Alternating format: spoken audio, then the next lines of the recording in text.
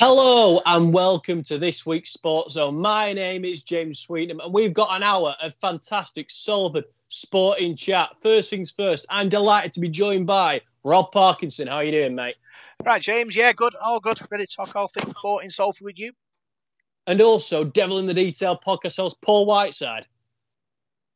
Good evening, lads. How are you both doing? Okay?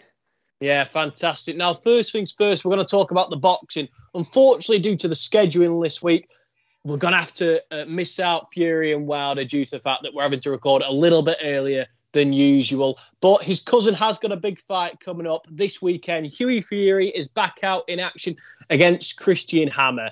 And Hughie has had a bit of an interesting career. He's sort of never had that bridging gap fight. He's gone from journeyman and then straight to world level against the likes of Pulev, Povetkin, Parker, and it's always been a step too far for him. But in his last fight, he fought Marius Vac. In this fight, he's fighting Christian Hammer. And for me, Paul, it feels like he's finally getting in those bridging gap fights. So when he does go back up to world level, he can potentially compete because he'll have the experience. Yeah, he certainly will. And this fight against Christian Hammer is going to give him that experience as well. It's going to be a test for him. You know, he's probably not fought anybody of Hammer's ability, shall we say, up to now. You know, Hammer's been in with some good fighters, hasn't he, like Povetkin and Luis Ortiz in the recent history, and he's quite a well-schooled fighter, isn't he? And a tough fighter as well. And this will be a test for Fury, you know, to see where he's at. You know, probably, I wouldn't say Hammer was at world level, but he's probably in and around European level, definitely. You know, he got to go back about 6 or 7 years and he fought Tyson Fury, didn't he, Christian Hammer? So he's been in with some big names and got some good scalps on his record as well. So this will be, as I said, a test for Hughie Fury. He's got wins over the likes of Erkan Tepper, David Price, a big British fighter. Do you think if he does get the win here, he can make a bit of a statement? Or do you think those at world level will always view Hughie as a bit of a step beneath? This is a big fight for him. As I said before, you can only take one fight at a time. He's got time on his side as well. He's still relatively a young man, and it's about building and getting up to that level. We've seen it with fighters in recent weeks who've been good at European level, and the natural stepping stone is to go on to world level. So I think this fight really for me is a European level sort of fight. You get past this one, and then I wouldn't say you could start looking at world title fights just yet. But it's all about building your arsenal and building your record and just building your career. Really, you can only beat who's in front of you, and as you go, you're going to learn on the job. And I think that's what fighters like Hughie have got to do. So he's only going to build that by fighting against different people and getting different results, getting that sort of ring toughness, and that's what comes by fighting guys like Hammer. I mean, he's a well-schooled fighter, as I said before. He's in his mid-30s now. Had quite a lot of fights and had a lot of fights against people who've gone on to fighting world titles. So he's got experience, and it's going to be a test for Fury. But if he can come through this one and impress, it's only going to enhance his way up the rankings. Sky Sports had a bit of a disaster with the first show, it's fair to say, with Chris Eubank Jr. pulling out on the day of the fight, with his opponent pulling out due to not being licensed because of medical records. And luckily, David Avanesian stepped into that main event slot. He put away Liam Taylor in just a couple of rounds, but it still wasn't the main event that Sky Sports were after. Do you think Hughie Fury versus Christian Hammer is a good Sky Sports main event or not? Yeah, I think so. I think it'd be a good fight. I mean, it was a shame with the Eubank fight. I mean, everyone was looking forward to that, and well, let's have it right. David Avanesian's a very popular fighter in this country now. I know he's not from this country, but he's sort of an adopted Englishman now with his trainer Carl Greaves, isn't he? And they do a tremendous job there. It's a really nice story, that. And I thought Liam Taylor was a local lad, comes from just round the corner from me. Actually, I thought he'd give a good account of himself, but was just outdone there. So it was a shame, that one with Eubank stepping out. But I thought those two sort of gave a good fight. But Hammer and Fury, I think it could be. I think it could be a really good fight between those two. I think they'll definitely both their styles will marry up together, and I think you might see. I can't see that fight going the distance. I think that could be a bit of a shootout between the two, and that's what people like to see. Don't they like to be entertained, and they like to see people throwing shots and gunslinging, as they say. So I can see that happening. I think Hughie Fury needs to come up with a big statement, doesn't it? Come up with a big win. So this is an opportunity for him now to do that. In the co-main event, Savannah Marshall is defending her world title against 16-0 Lolita Mazea. And for me, Paul, Savannah Marshall is in a different world to a lot of these female fighters because she carries genuine one-punch knockout power. And do you think she could prove herself to be the most entertaining female fighter on the planet? She could. Yeah, I've been very impressed with what I've seen of her so far, and there's some tremendous lady fighters in that division, and in and around the country at the moment. And the silent assassin, as they call her, has been tremendous, haven't she? In the recent fights, going back to a fight against Maria Lindbergh, I think it was in April, something like April, May this year, and she's had some tremendous fights, and yeah, I think she could go all the way. Definitely, this fight's going to be tough for her, but I think I think she's a step above her opponent, despite her opponent's record of 60-0. I don't think she's fought anybody of Savannah's level, and I think she'll find that the power that she possesses in that fight will be tough to withhold. Really, in the recent fights, you've seen her be able to walk through people because she's that tough. So this is going to be a test for her opponent, and I think I can only see Marshall coming through this one. Lewis Ritson is also on the bill, back in his hometown in Newcastle.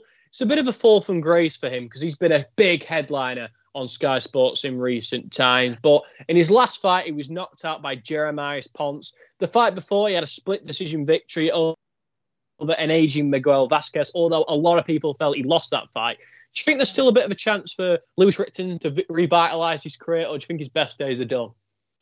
Well, he came on the scene, didn't he, a couple of years ago, and we all thought he was going to be the next big thing, really, didn't we, Lewis Ritson? He had some really big victories against some promising some promising British fighters and took that British title, didn't he? If you remember back his victory over Joe Murray, and then he defended against Scott Cardle, Paul Ireland Jr. had some good victories there, and I think it was the Francesco Patera defeat, in the European title fight that sort of set him back really since then. He's had a couple of good wins since then, though. As you said, the Varquez one was a bit of a laboured win, but the Robbie Davis Jr. one, I was impressed with him in, and obviously he was beaten by Ponce in the last fight. So I think he's still got time on his side. He's only 28, isn't he? And he's proved before he can mix it. So I'd like to see him do well. He's always a good ticket seller and an entertaining fighter up there. The fans in Newcastle love him, don't they? So I'd like to see him get back on it. But it's one of those, a bit of a crossroad fight for him. If he's to lose this one, you 2 defeats on the spin, then he just start dropping down the pecking order again. So he needs a big performance and a big victory, and I hope he gets it. Now, that's all the boxing for today. I'm going to throw it back over to Rob to break down all things rugby league. Yep, so let's talk rugby league now, Paul. The Super League season and the rugby league season has both finished. We've got 2 local sides in the area, Paul. We're going to start with Salford Red Devils. They finished 11th in the Super League this season. How would you describe Salford's season? I'd probably say 11th is disappointing, Rob. I think we expected, or the supporters wanted better than that, didn't they? But if you go back to the 2020 season, we didn't seem to do that well for me that season. I know Wembley glossed over that, didn't get into Wembley and get to the Challenge Cup final. But in the league, we was okay. I think we did okay. We had a poor start to the season, and obviously there was the pandemic and the break, and we came back and had a decent run towards the back end of the season. So it's been, since the grand final, it's been 2 sort of underachieving seasons, whereas the league is concerned with. I think last season under a new coach, under Richard Marshall, it took us a while to sort of work out what our best side was and what Richard's best side was. We were hampered by a lot of injuries, hampered by a lot of suspensions and ill discipline and one thing after another, really. So it was a frustrating season. I think frustration is probably the word I'd use to describe the season, really. We showed flashes of brilliance at times, had some good results. Particularly the whole game at home, I thought was tremendous in that. We gave Warrington a fantastic game away from home, good victory against St Helens as well. So we did show signs of potential, and I think certain players in the side really improved towards the back end of the season. There was a lot of promise there, but obviously then Richard Marshall has parted ways with the club, which is a setback for us, and we've got to go back, come on stronger next season now under a new coach. Yeah, I kind of agree with that. I think it's a kind of when looking back, it was a transition period. With Richard Marshall coming in, Ian Watson departing. The players have to kind of get used to him, even though he has sort of departed in the time since the season's finished, which is a bit of a disappointment. But these players have to realise that what the situation is. They'll continue to go forward, which is important because obviously Salford Red Devils are an opportunity club, and they give players opportunity to play at the highest level. And I'm sure these players will be wanting to show that they can play at the very top level. Yeah, they certainly will. I think there's some good players in the side, Rob.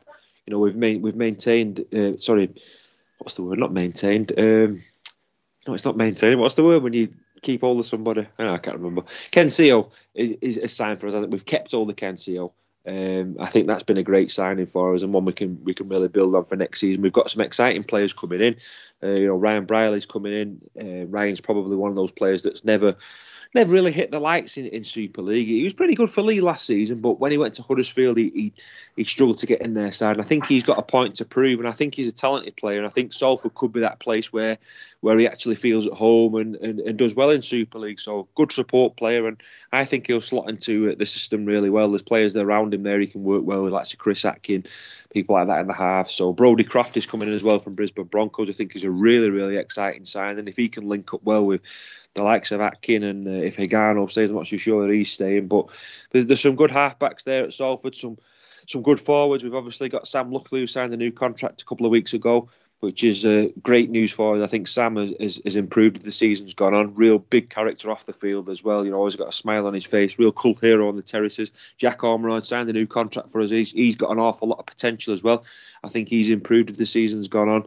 So there's players there in the side that there's potential in. Morgan Escray at fullback didn't always get in the side last season, but as the season progressed, towards the back end, he came up with some impressive displays. So if he can keep improving and adding to his game, I'm sure he can be another exciting player. So there's potential there in that Salford side, Rob.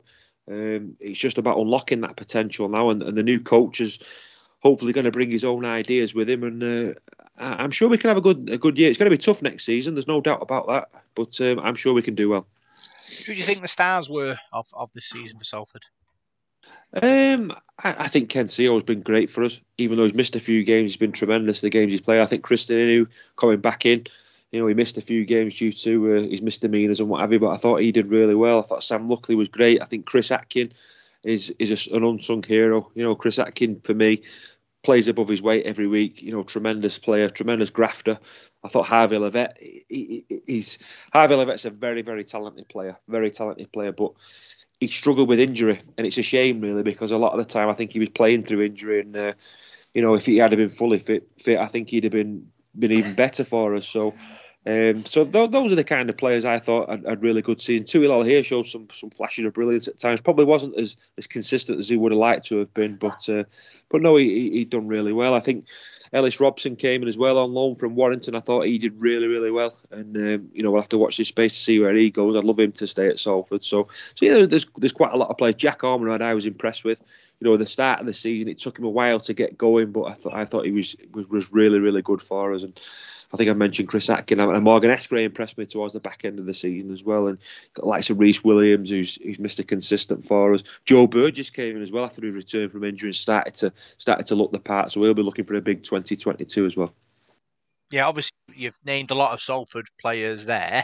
Obviously, if you were going to put them into like a top 3, top 5, who would you put as your top 5 Salford players for 2020? I know you're asking. 2021. Yeah. That's something. I go Levett. I think I'd have Harvey Levett in there. I think I'd have Chris Atkin in there. I'd have Ken Seo in there. How many is that? 3, 4? Yep. 3. Let me think. Sam Luckley?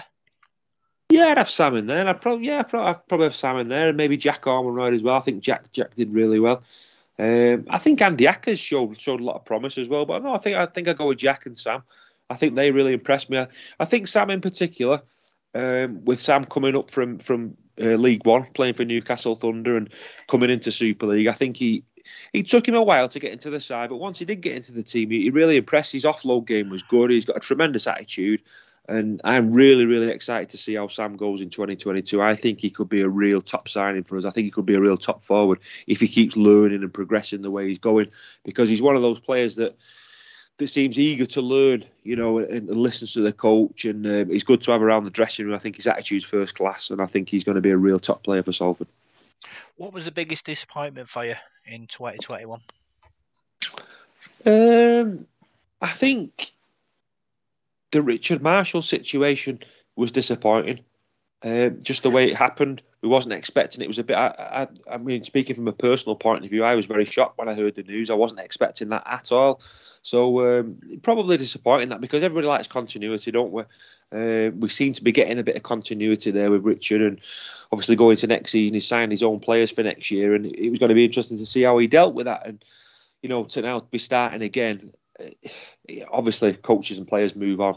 But it did seem disappointing that for him, because you want people to do well, don't you? You take to people, I certainly do. When players come in and coaches come in, you want to get behind them and give them your full support. And when they go and leave under circumstances like that, it sort of hurts. So that was a bit disappointing for me. My disappointment was that we didn't really kick on this season. Obviously, with a new coach, should bring new ideas, should bring momentum. But we didn't quite do that, did we, Paula? And that's the thing that puzzles me about the Richard Marshall departure. Is it the fact that the club thinks, this guy has taken us as far as he can go?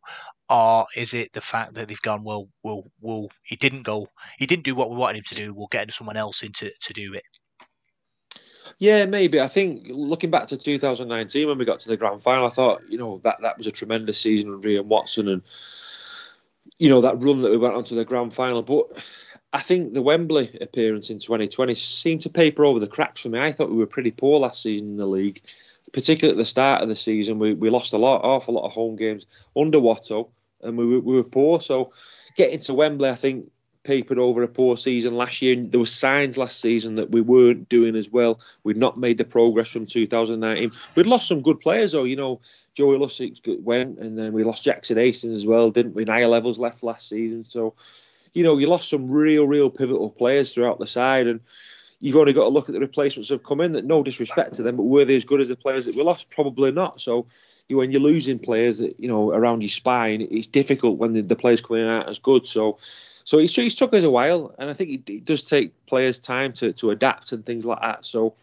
yeah, and now with us losing the coach as well, it all depends how the new coach can get players to gel and get them playing to his ways. So yeah, it's been disappointing, but obviously the club have made the decision now, and Richard Marshall's gone, so that's the end of that era now, and we've got to look forward to a new era. As I said before, coaches and players move on, don't they? So we us as supporters and people who get behind the club, we've got to stick by them and stick by them in 2022 and back them as best we can. Is that the downside of being an opportunity club, that if you don't bring the same quality of player in who are looking for the opportunity, then the opportunity club sort of structure doesn't function like you want it to? Have Salford been lucky in the likes of finding Jackson Hastings and Joey Lussick, let's say, for example, because obviously we've not been able to replace them with the same quality of players that we have now? I think with Jackson Hastings, I think those sort of players don't come around very often. I think that was just a bit of a match made in heaven, wasn't it? Him and Joey coming over. I think we were in the right place at the right time. And something like that might only happen sort of every 10, 20 years. So that was a difficult one. If you remember back to sort of the late 80s, we had a guy called Paul Shaw who came over, similar sort of player to... Similar sort of player, came over and was excellent in the NRL or the Winfield Cup, whatever it was back then. And, those sort of players are magic. And we've had a couple of those over the years, but, players move on, don't they? And when a big club like Wigan comes in, Colin, it's difficult for us to compete. And I think, perhaps there was a bit of a hangover going into 2020 after the grand final of 2019. And perhaps there was an awful lot of pressure on the club, I think, to reproduce, an expectation from the supporters as well. You've just been to a final, and even in 2020, getting to Wembley, then the 2021 season under Richard Marshall, there was expectation there again, wasn't it? You've just been to two finals, 2 seasons running. All right, you've lost them both, but people want you to do well again, and it's always going to be difficult, that managing those expectations. And when you don't get that good start, I think sometimes you need that good start, don't you, and build that momentum. And it was difficult. Last season was difficult for everybody. There was no crowds there, new players, new coach, and we had a poor start to the season. I think you're always behind the 8 ball then. Are Salford changing from an opportunity club to a club that's a playoff contender? Not just yet, Rob. I don't think we are just yet. I think 2022 is a pivotal season for us now. As we're recording this now, we don't know who's been promoted to Super League. It's going to be either Toulouse or Featherstone Rovers. I mean, the listeners will probably know by now who it's going to be. So, say it's Toulouse, for example. They're going to be spending the full salary cap. So they're going to be tough to beat, especially at home in France. So there's going to be no hiding places next season for us, really. I mean, no disrespect to Lee, but they sort of propped the league up, last season, didn't they? With they struggled, didn't they? I mean, let's have it right. They didn't have the sort of finances, or maybe not the finances, but they didn't have the players that they would like to have had, would they? So we're not going to have that safety net of lead this time. So we need to book our ideas up. We've got to be up there. I think before we can start looking at playoffs, we've got to make sure we're consistent. We're winning our home matches and competing in games.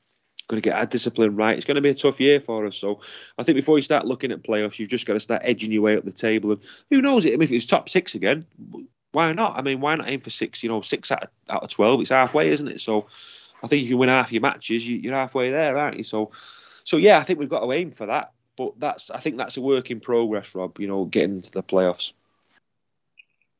Let's talk about our other club, Swinton Lions. Relegated from the Championship, finishing 14th. How do you think their season went? Well, they struggled, didn't they? They struggled big time. It took them a long time to get that first victory. They lost the coach, Stuart Littler, a real bright spark. Stuart Littler has done a good job at Swinton over a period of time. He's been there a long time. Good guy, I think, in rugby league, and I hope he gets another job and another opportunity somewhere else because he served a good apprenticeship over the last few years, and disappointing to see Stuart go. As I said at the start of the season, spoke to a few Swinton supporters, and they were telling me they knew it was going to be tough for them. They had an excellent season the year before and really, really done well, and they sort of raised the bar as well and raised their expectations. But for sides like Swinton and Oldham, maybe Sheffield and one or two others in that championship, it's difficult to compete when you've got teams like Featherstone Rovers and Toulouse who are more or less Super League sides in waiting, aren't they? When you look at the squad that they've got. I watched Featherstone Rovers against Halifax in the playoffs, and some of the players they've got there, I mean, they'd be looking at getting into Super League teams. They've got some top players, so it's difficult to compete. You've only got to look at the scores this season. Toulouse have sort of hammered everybody they've played. I mean, when we played in that championship, Salford, we've never had it all had our own way. We've struggled in a couple of games, haven't we? Had the odd draw and the odd defeat there, but Toulouse have been like a machine, and same way of Featherstone have. So difficult for Swinton to compete. It's been a hard year for them. I think as a club now, they've just got to regroup in League One. And I think they can have a really good year next year in League One, build some momentum and hopefully have a really good season, win more games than you lose, get in the playoffs and get some smiles on faces and get that sort of feel-good factor back at Haywood Road and get promoted. And then it's obviously you've got to try again, then haven't you, to compete again in the Championship. But very, very tough league, that Championship, very, very tough league. And I think sometimes you look at it's like 3 leagues in one when you look at the competitiveness and sort of what the teams have, the haves and have-nots. Yeah, Stuart Littler was sacked, I think, after losing 14 games on the spin. Alan Coleman came in. How do you think he went on when he came in as Swinton coach? Yeah, I think he galvanised the team slightly, and they got a couple of results, didn't they? And sort of started to improve, and sometimes that does happen, doesn't it? When you get a new coach, you get that new coach bounce, and he has fresh ideas and things like that. I'm not saying for 1 minute that Alan Cole was a better coach than Stuart Littler. He's probably a different coach and had different ideas. And I felt sorry for Stuart Littler, I really did, because I think he's a good guy and just wanted him to do well at Swinton. But no, they've got Alan Coleman in now, and I think he's going to be looking at signings for next season. I mean, Swinton are looking at recruitment already. They've got some good players in the side already. They can hang on to them. Guys like Martin Ridyard, who knows the lower leagues inside out, doesn't he? He's probably been a shining star for Swinton this season. Like Sir Rodri Lloyd and Mike Butt, they're good players as well. So they've got the spine of a decent side there at Swinton. I think you look at the bookmakers, I think they're probably one of the favourites for that League One title. So hopefully they can get off to a good start. I think that's what it's all about next season for Swinton, getting that good start and building confidence.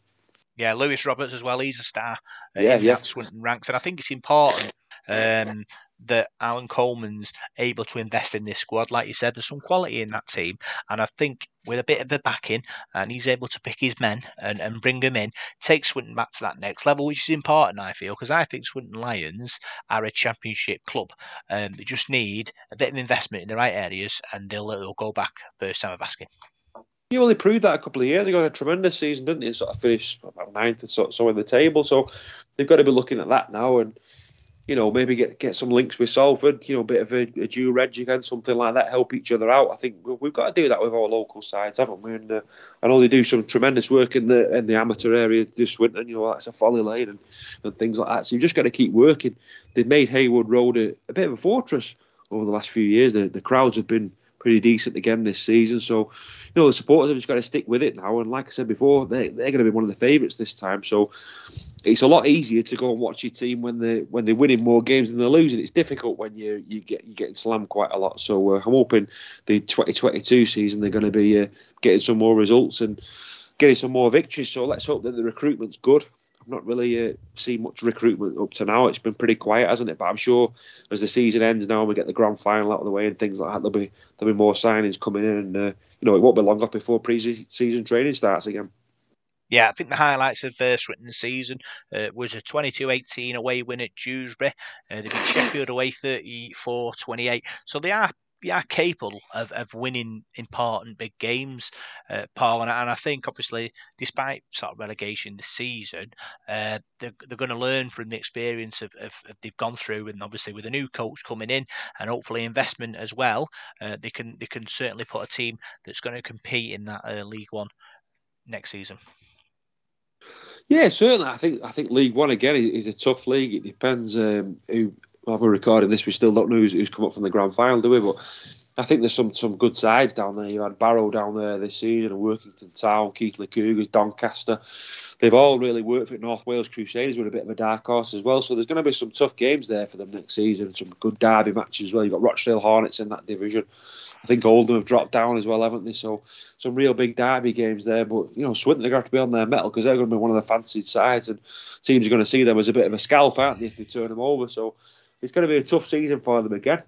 Recruitment's got to be right. You've got to get that spine right to your side as well. Let's hope they can keep hold of the likes of Martin Ridyard. I presume he's staying at the club. He'd definitely be a player they need to keep hold of, and then build it. Like you said, they've got some good youngsters as well. Lewis Roberts is a very, very good youngster. Had a good season, scored plenty of tries this season. So they'll be looking at having a good season in League One. Yeah, obviously with the Rugby League restructuring with the Super League and the Rugby League trying to get back together, Paul, it's going to be interesting times because obviously with Salford Devils being a Super League club and Swinton Lions now in the League One, both our sides, either side of this Rugby League seesaw, where they both need funding. They both need to be able to have a future. So it'll be interesting to see sort of what happens and what the Rugby League and the Super League decide and how it affects both our clubs. Yeah, it certainly will. It's probably going to be an interesting sort of 12, 18 months, isn't it, with how things get restructured. I mean, sometimes, but perhaps Rugby League, there's too much restructuring because things never seem to last long, do they? There's always something being changed around, and I don't know, perhaps we should just give things time to settle down now and whatever. So we don't really know what's around the corner as a Rugby League supporter, do, but we've just got to hope both sides have good seasons in 2022. Swinton, as I said, we're looking for promotion. Salford, I don't want to say we want to be fighting against relegation. We want to make sure we can finish as high up that table as we can and don't have to worry about relegation. So I think as long as we can sort of win our home matches and be competitive in games, I'm pretty sure we'll be safe and Swinton will be banging on the door for promotion. Yeah, obviously, the international scene is always important. In the off-season, that is when most of the games get played, Paul. It's important, obviously, with the World Cup being postponed till 2022.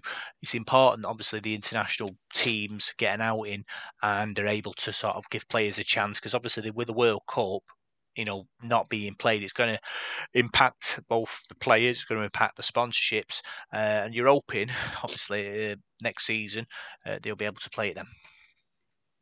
Yeah, definitely. I know England are taking on France, I think, aren't they, in the close season, which will be good to see. You know, the French Rugby League has gone from strength to strength, hasn't it, the last couple of seasons? You know, with Toulouse doing really well. You've got Catalan Dragons who've been one of the top sides in Super League as well. So I'm looking forward to seeing how that goes. And yeah, it's important. These internationals are important, especially because we don't play that many. And with it being the World Cup, you know, hopefully in 2022, we need to be switched on. You know, I've watched quite a lot of the Australian playoff. Rugby League over the last few weeks in the grand final between Souths and Penrith Panthers who took the grand final. You look at some of the players in Australia, the Kangaroos are going to be fantastic in that World Cup. They've got so many players to pick from, and it's going to be really, really tough to test ourselves against them. But that's what it's all about. We need to be switched on for 2022, and you know, we want to make that World Cup a real success, don't we? We need to make sure we've got all our players ready, and yeah, they've got a programme to play against other sides and get themselves ready. So I think the internationals against France this autumn is going to be a good test and a good thing to see. Yeah, they face Jamaica this week, England. Obviously, it'll be a big test. Lots of good players Jamaica side, like Ben Jones Bishop, ex-Salford winger. So you're just kind of hoping that Sean Wayne gets the opportunity to give his squad a going over, because these Jamaicans, they know what they're doing. Yeah, it'd be tough. It'd be a tough test. You know, any side that plays against England in international rugby league or international sport, they always want to knock you over, don't they, and do a number on you. So those players will be desperate to take that opportunity and take that chance. But I think it's up to the England players to really go for it and just keep as tight as they can and just keep getting the results and build confidence, because, like I said before, they don't often get many sort of get-togethers, do they? They do quite a lot of training together, don't they, on the training camps? But there's not an awful lot of rugby league as they're playing now, international rugby league. So any game that they do get, you've got to iron out your moves and things like that and get your partnership together, because before we know it, the World Cup will be around in 2022 and we need to be ready, because, as I said before, Australia, New Zealand, you could throw Tonga into that now, I think Samoa as well. They're all going to be real tough for us to take on, so it's going to be a real cracking competition. Where do you see England's chances in the next World Cup? I think they've got a good chance, Rob. I think if we pick the right side, and you know, there's a lot of talent in Super League. You look at some of the players that we've got over here. There's an awful lot of talent. I think it's just a lot of times just keeping people fit. You'll say, "Oh, such a body's a great player," then he'll get injured or something. So we can keep people fit and pick players on form, which is an important thing. I think we can test Australia and New Zealand. I think it'll be tough though, because you look at their competition in Australia. It's such a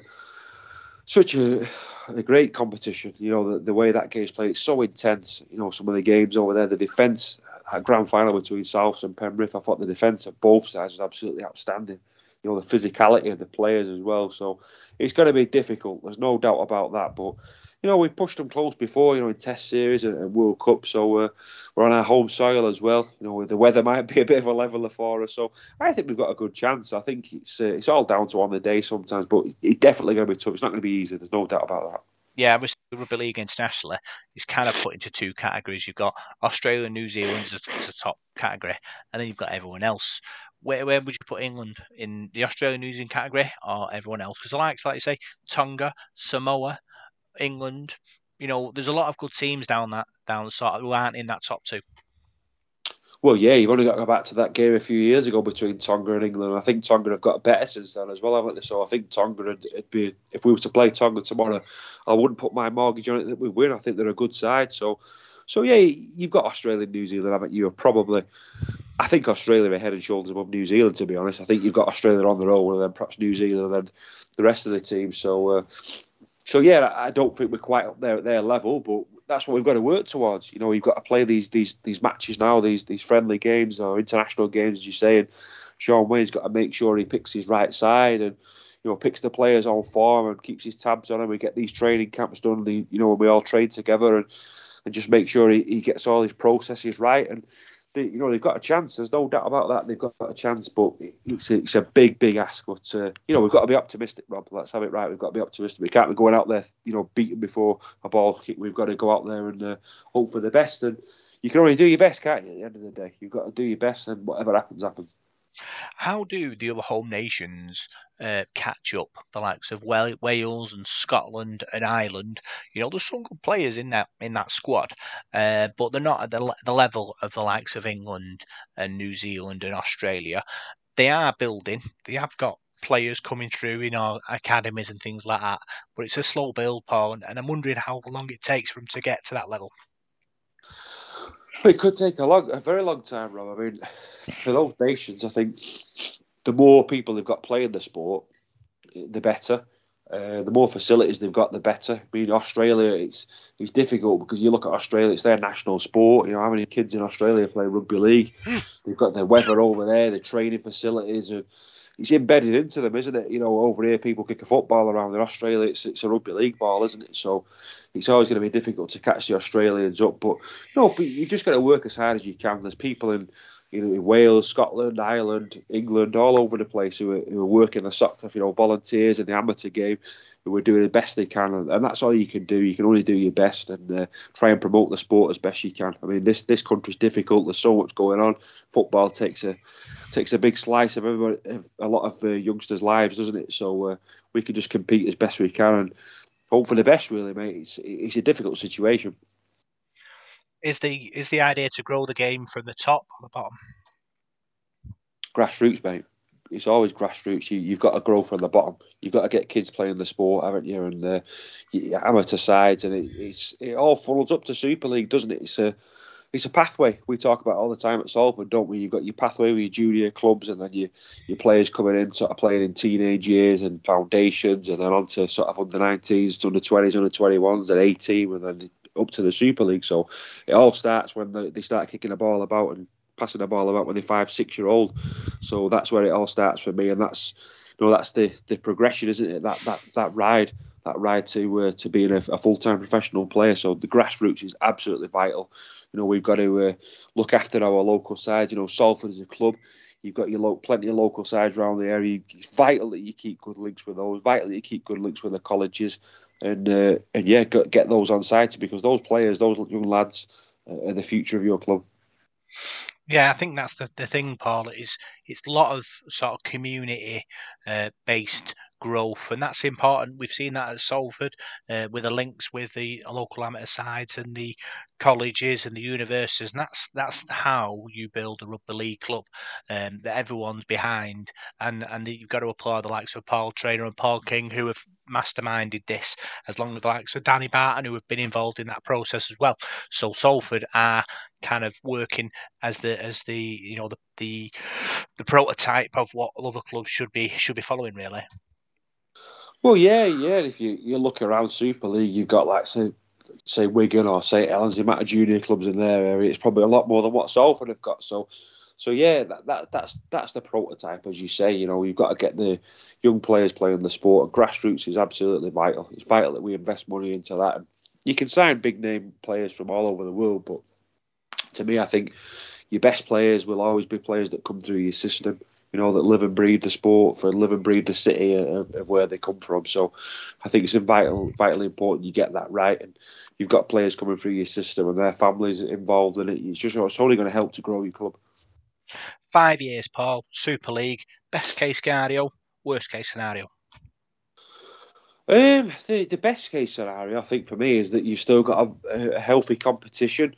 You've got clubs that are thriving and doing well, and crowds are on the up. The worst case scenario is worst case scenario is we'd have to go part time again, because we couldn't afford to to pay full time players. And I think another worst case scenario is we get a load of clubs in from random cities where no one's really bothered about rugby league, but the Super League just want clubs in those cities. We've all heard those rumours before about getting teams in Bristol and here, there, and everywhere, and Exeter or wherever.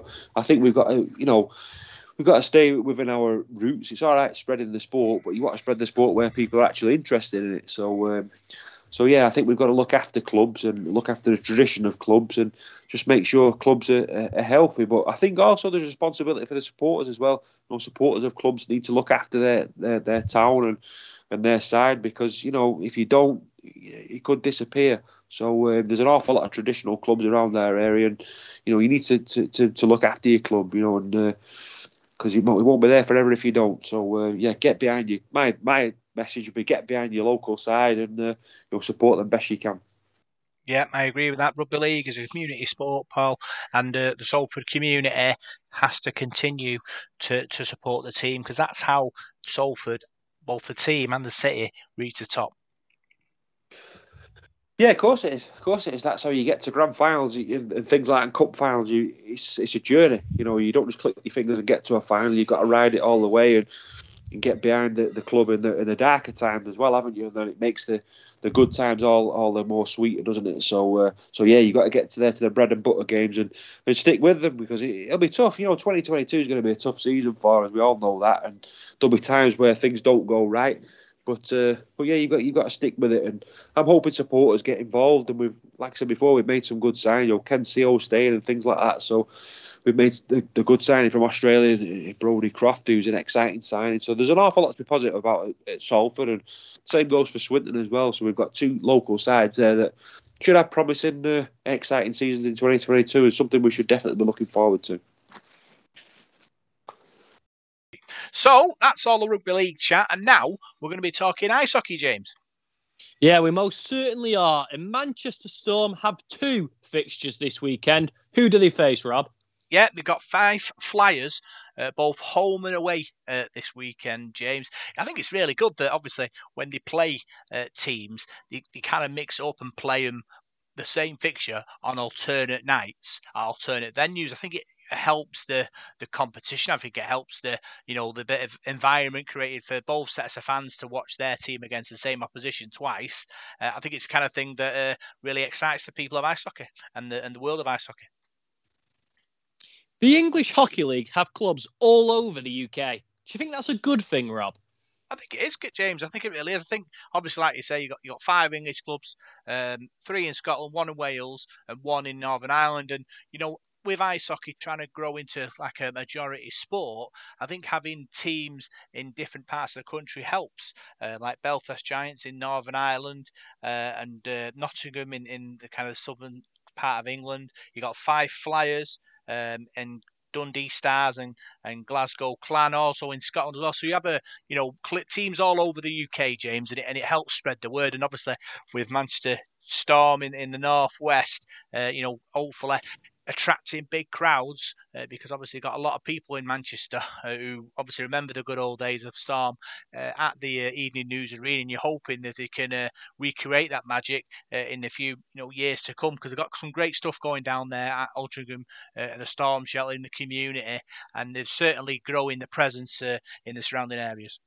Most certainly. And now moving on to the world of football, Rob, and the international break is over and it's back on to the good stuff. And there's a big fixture coming up for Manchester United. They're away at Leicester, and after a 1-1 draw against Everton, a troubling result, not one we were expecting. Do they have a lot of pressure going into this game? Yeah, well, Leicester are a good side, aren't they, James? And, to go away to Leicester to get a result will be a tough ask for Ollie and his men. But it's a fixture, I think, James, that if you are planning to win the Premier League, you have to go away and win. You get sort of marked on these kind of games. If you fail to get a result at Leicester, questions will start to build, with Ollie. And, as a United fan, in the Ferguson years, his team used to win games like this, and that's why they used to win championships, and that's why they used to win cups, because when the chips were down or the pressure was on, they used to be able to nick a result. And I think that's what Ole and this team have to learn if they want to go to that next level. What do you think, James?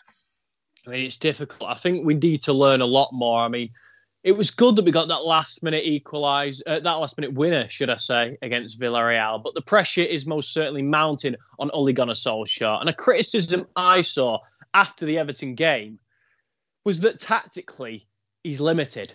Would you agree with that assessment, Rob? I'd say so, James. I think with Manchester United, I've always said it's the midfield that's the problem. McTominay, Fred aren't good enough for this team. Matic, they're not a Manchester United central midfield.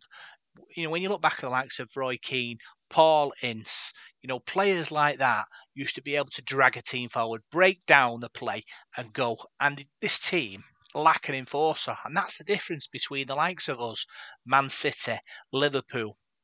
They have enforcers in that area to win the ball back and recycle. And that's where we struggle. Everyone can see it. And I'm sure Ollie can see it as well. And I think you can tell Ole doesn't trust them. and that's why he kind of rotates, because he hasn't got one he can trust. He put his life on to do that job and be disciplined enough in the central areas to stop the passing through the lanes and keep the defence in the midfield tight, because we see the changes happen, James, and it's easy to see why teams know that's our weak point, because they attack that, and it's a real problem for Ollie. But you're kind of hoping that with windows to come, we'll be able to address that. What do you think, James? I think that the central defensive midfield at Manchester United does need improving. Fred, you don't think he's good enough. Matic, a better player probably, but he's only really got a good 20 or so minutes in him at the back end of a game. So it's definitely an area that needs improving. You criticise Fred a lot on this show. You're definitely not a fan of him. I think it's fair to say that. You say he's not good enough for Manchester United. Who is he good enough for? What sort of level do you think Fred should be playing at? For me, Fred is a bottom of the Premier League kind of player for me. You probably see him in the likes of Crystal Palace or a Leeds or a Wolves. I don't see him as being a Champions League championship winning midfielder. I just don't think he's got it, James. And it's difficult. It hurts me to say that, because I want Manchester United to win like the next man, and I support every shirt that comes onto the field. But sometimes you just think, have we got it wrong here? Why did we sign that? Why did we sign him? I know, obviously, money is money, and you only have options, and you're hoping we can rectify that. And I suppose when you look back at all the players that Manchester United have had to have let go over the last sort of 2 and 3 years, and we've got better players that have come in, so maybe he is the end of that cycle. We'll have to wait and see. No, certainly. He could well be on his way out anytime soon. And do you think the style of English football suits him, or do you see him moving abroad? Do you think he'd stay? And would he want to play for a Wolves or a Crystal Palace, or would he want to go back over into the heat and play for a European team?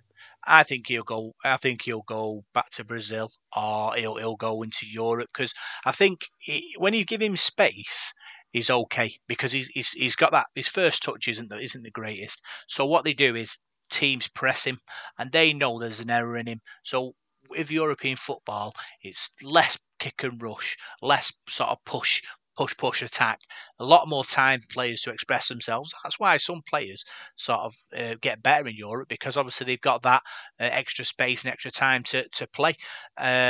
You've got so many examples like Memphis Depay. He's another one at United. Couldn't deal with the speed, couldn't deal with the physicality, and now look at him tearing trees up in is it France? It could well be, Rob. But anyway, moving on to Manchester City. They've got a fixture against Burnley, and that's probably a lot easier than Manchester United's fixture, isn't it?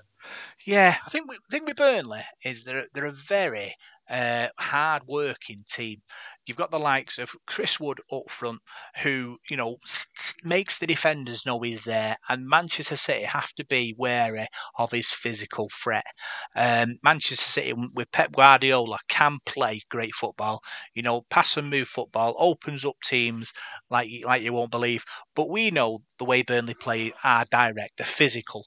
So if Man City don't deal with that presence, they might be in a bit of bother, especially because they're at home. Because Burnley know that they're looking for a point. They'll defend, and it's up to City to break them down.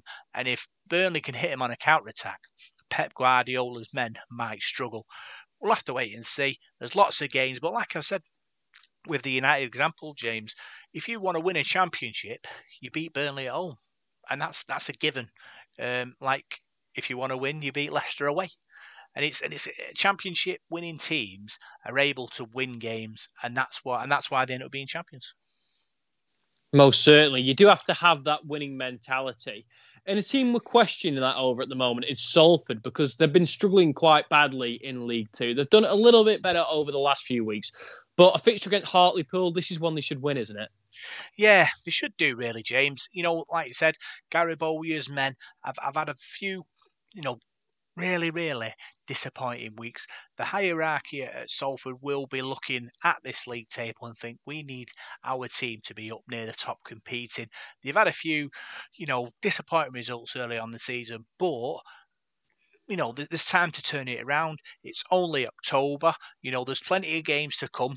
Games will come thick and fast, won't they, James, in the next sort of, month or so. And if Salford can find a bit of form, find a few goals, find a few wins, they'll creep up that league. And then when they get towards the playoff spot, anything can happen. And if you're still in the fight, come February, March time next year, that's when you really can turn up the enthusiasm and the pressure, because your team might go all the way. Most certainly. I mean, that Christmas time it's magical for all of us at home watching the football, but I can't imagine what it's like for the players, because it must be such a taxing time on the body, spending time away from your family at that brilliant time of year. And do you think it's the hardest time of the football season? I'd say so, James. I think with the football, it's not like it used to be, because obviously these footballers are highly strung athletes, aren't they? And muscles on muscles, and they eat the right things, and they drink the right things, they sleep at the right times. Not like it was 30, 40 years ago, 50 years ago, when they're eating Sunday lunch, the day before, and the afternoon, like a roast, 2 hours before kickoff. Health and technology has moved on, so really players are like racehorses now. So to be able to play sort of 2 games in 3 days or whatever it is over Christmas, they probably are better suited for that. But football is different now than it was then. It's far more speed orientated. There's more kind of ACL injuries, more twisting involved and things like that. And that's the thing they've got to be wary of in playing these games in quick succession, that players' muscles and players' joints and exerted, and that's when injuries come. Yeah, let's do it. 1, 2, 3. Now, moving on, Rob, we're going to have a quick look at that Premier League table, and Arsenal still stand in 11th place in the bottom half. Do you foresee them improving throughout the season? Of course, we've got a game coming up against Crystal Palace, and that's one they'll go into as favourites. Do you still feel there's an outside chance they could get Europe, or do you feel like they're too far out?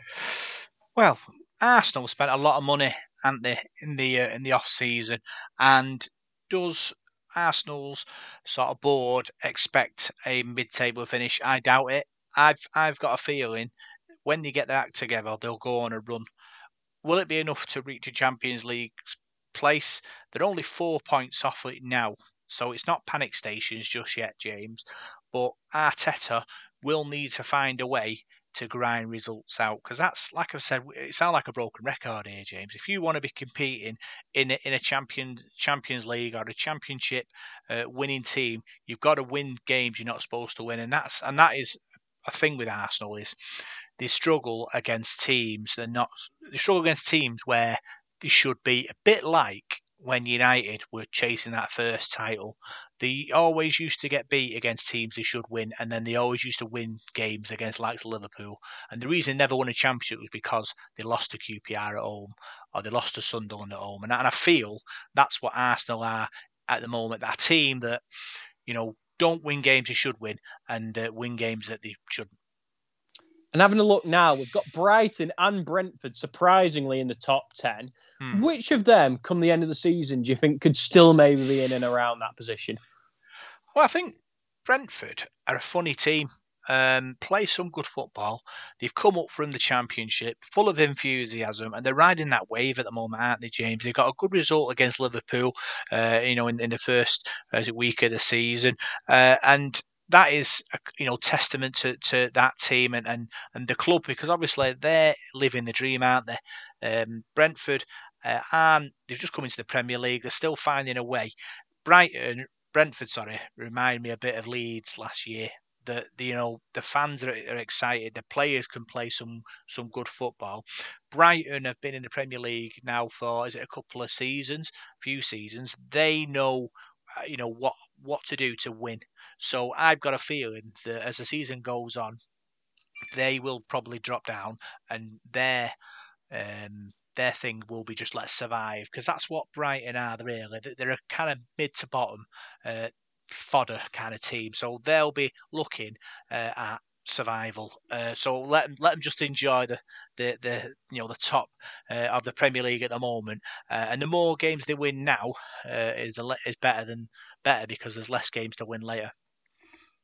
Most certainly. And then we look at the top four: Chelsea, Liverpool, City, United, the four teams that we both picked at the start of the season to make the top four, and it's become reality.